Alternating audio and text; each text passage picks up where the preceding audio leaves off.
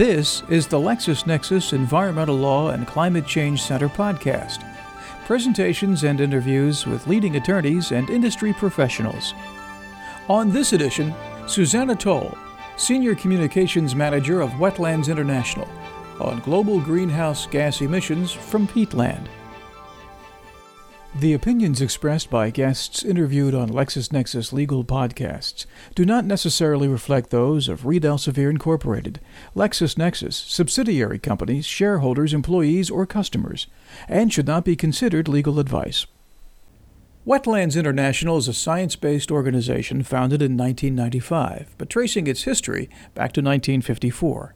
It provides tools and information to assist governments in the protection of wetlands and works to influence policies, conventions, and treaties, including the UN Framework Convention on Climate Change.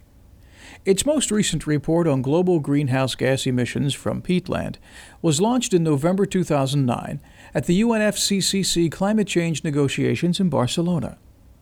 Based in the Netherlands, Susanna Tol is Wetlands International's Senior Communications Manager. Your host is Malcolm Dowden, solicitor and environmental law consultant and member of the Lexis Legal Intelligence Team based in the UK.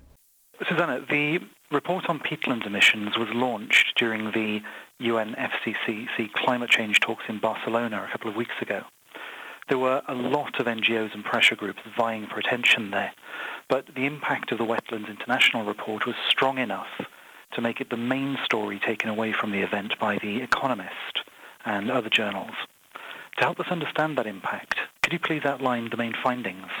First of all, we are working on explaining people about the emissions from peatlands already for a very, very long time, and there's a large group following us on that.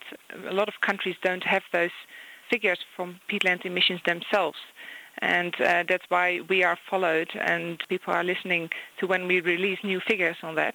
So that's why it actually got a lot of attention. We have released the first global CO2 picture of peatlands. Prior, the focus was only on Southeast Asia, because we released a report in 2006 just for Southeast Asia. And that's why a lot of people thought it was a more Southeast Asian problem. But now we come with this global overview, which shows that it's actually a global problem. And where would be the main culprits? Where are the greatest levels of emissions located? Well, it's actually divided quite a lot all over the world. Indonesia is the largest emitter. They have a total of 500 megatons per year, and that's only from peatland drainage. So it excludes basically emissions from fires. But the EU is actually the second largest emitter, and that's quite surprising because nobody knew that. So presumably that will affect both the political response and a country-by-country response to reducing emissions. Yes, absolutely. And another large emitter is also China, for instance. And of course, they have relatively large emissions themselves anyway. So compared to that, it may not be a lot. But still, they have 77 megatons per year coming from degradation of peatlands. What is the global scale of this issue? The global scale of the emissions from drainage-related emissions is 1.3 gigatons. And if you add up peatland fire emissions on that, that's another half a gigaton. And that still excludes emissions from peat extraction and root respiration. So if you add it all up, you come to a total of about 2 gigatons. And compared to the global fossil fuel CO2 emissions, it's 6% of that. 6% of emissions from, I think your report said, 0.3% of the land surface of the world. Yes. The total peat surface is about 4% of the global land surface, but the areas that are currently emitting, so that are degraded, that's an amount of 0.3% of the global land surface. And this being the first report to present a global picture, what effect do you expect that to have on responses at regional or national level? Is this something that has been factored in any way before? In the discussion under the Kyoto Protocol, they are now talking about a new policy or new activities basically under LULUCF, that's land use change and forestry emissions.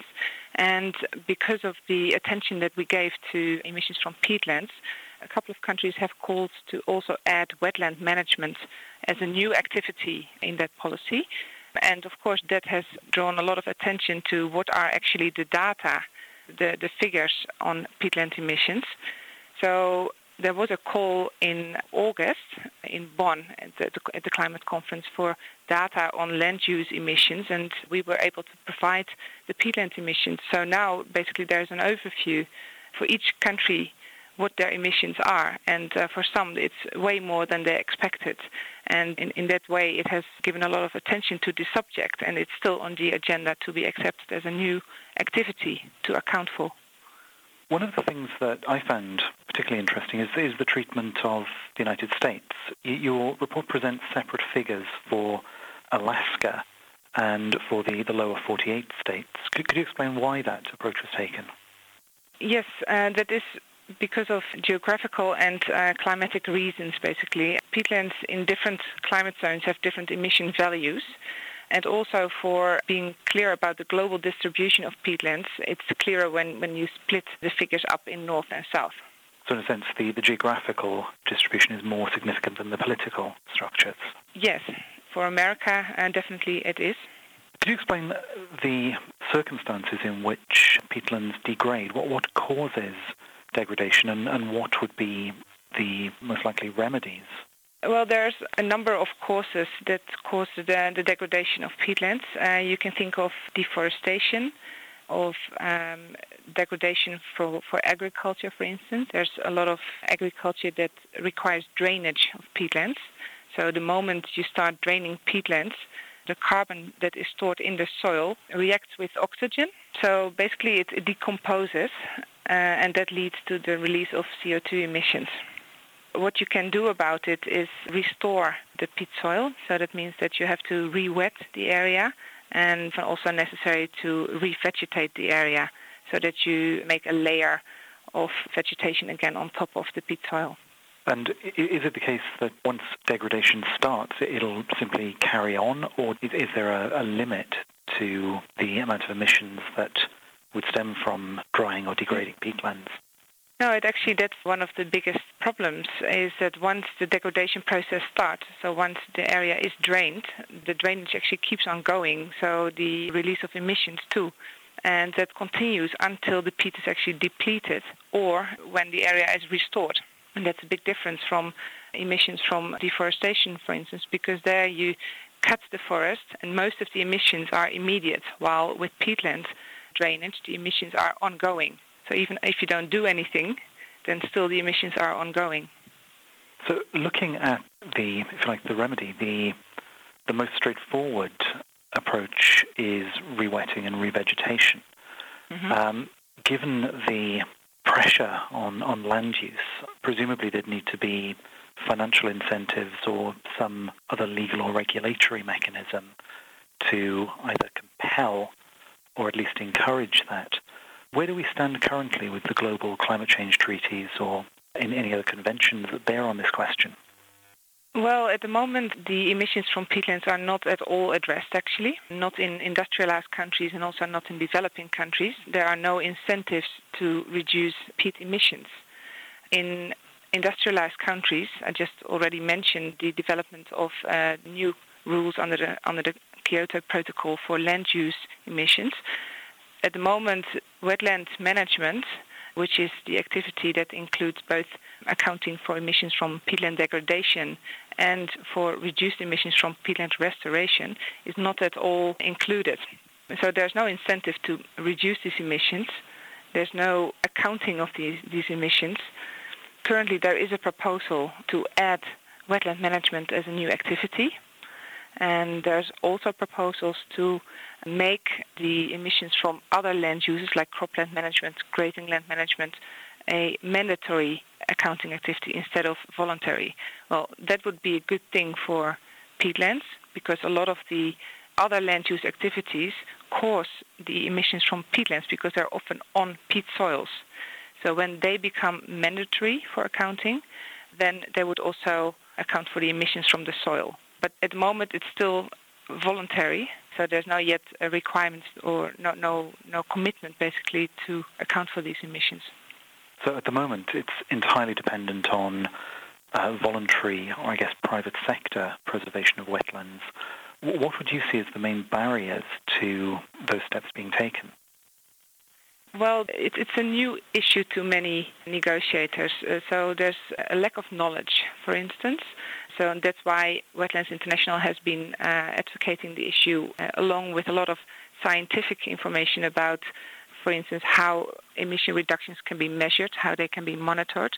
There were a couple of doubts also about the related methane emissions when you start re-wetting a wetland. So there are a couple of issues that are different from the other land uses that come along with wetland management. So we had to explain a lot of issues, and we're still doing that. For developing countries, there are some different challenges. As I explained, Indonesia has a lot of emissions from peatlands. They have a lot of revenue at the moment from plantations on those areas, and then you have to think of pulpwood, for instance, or palm oil. And if there would not be any financial compensation for that, then it would be hard for them to propose to halt those plantations on these areas. So they are actually looking for international support to address peatlands under a policy like RED. And RED would be what? RED is a policy to reduce emissions from deforestation and degradation for developing countries. And it's a policy that is focused on emission reductions from forests. In tropical countries, a lot of peatlands have forest cover. So they're actually forested ecosystems. That's why part of the peatlands could be addressed under RED, but it requires a couple of elements that are not yet addressed under the policy proposal for RED.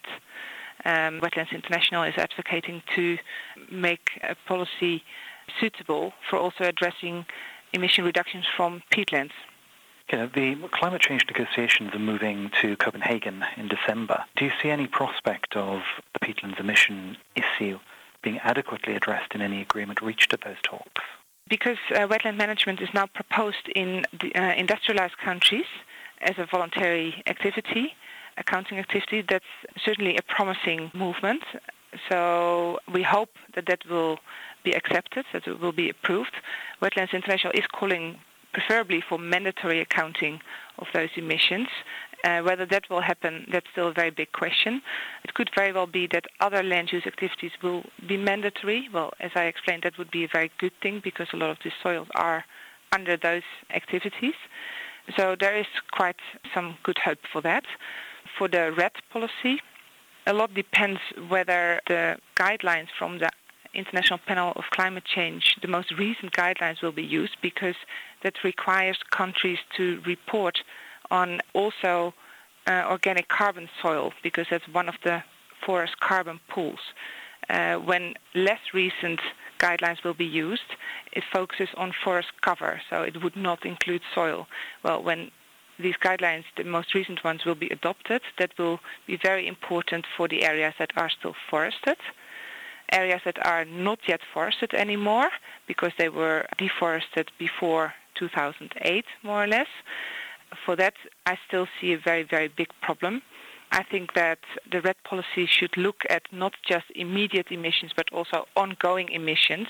And in that way, perhaps the deforested areas that have ongoing emissions could be included. And for non-forested areas, that's a different challenge. There are a couple of countries that are calling for a broader RED policy, so that also includes other land uses, and that's also with the eye on how do we address emissions from agriculture, for instance. So I see it's a lot of other ecosystems that have significant emissions could be addressed under a broader RED scope. At the moment, it's not looking very well, but I know that a couple of countries are interested in a broader approach. Whether that be over time or already in the near future, that's still a major challenge.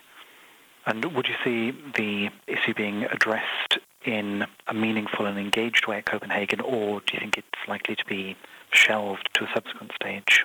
Yeah, I think that the text may allow to put it in later, because at the moment a lot of text is still between brackets, and as long as, for instance, and other land uses is in the scope of the RED text and it stays between brackets, then it may be included in a later stage.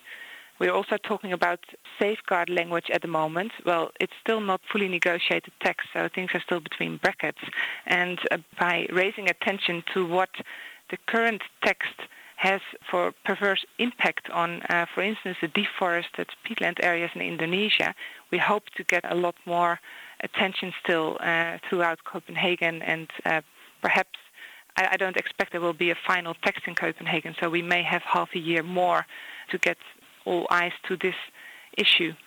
And so in that period, what plans would Wetlands International have to follow up on the impact of the report that you recently published? Well, we need to raise more awareness of the new report so that people know that it's not just a Southeast Asian problem but also a global problem.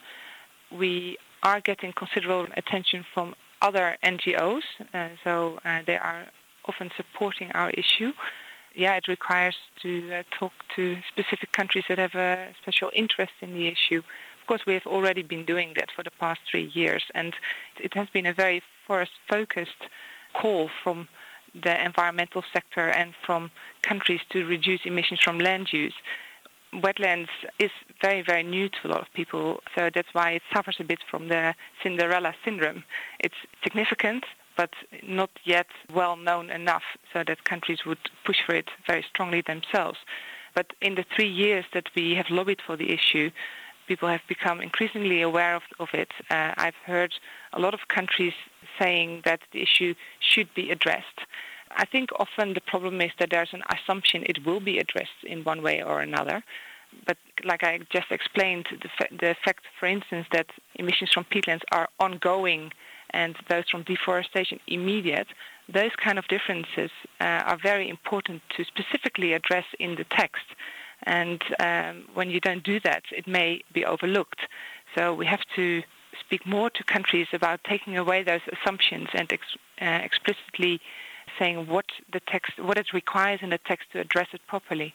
Another challenge is that Indonesia will be clearer about their position and that they get some international support. I think that may help a lot. Absolutely. Well, I have to say, for my part, in the last couple of weeks, having gone from no awareness on this issue, as a result of the report, I've become both fascinated by it and actually very concerned by it.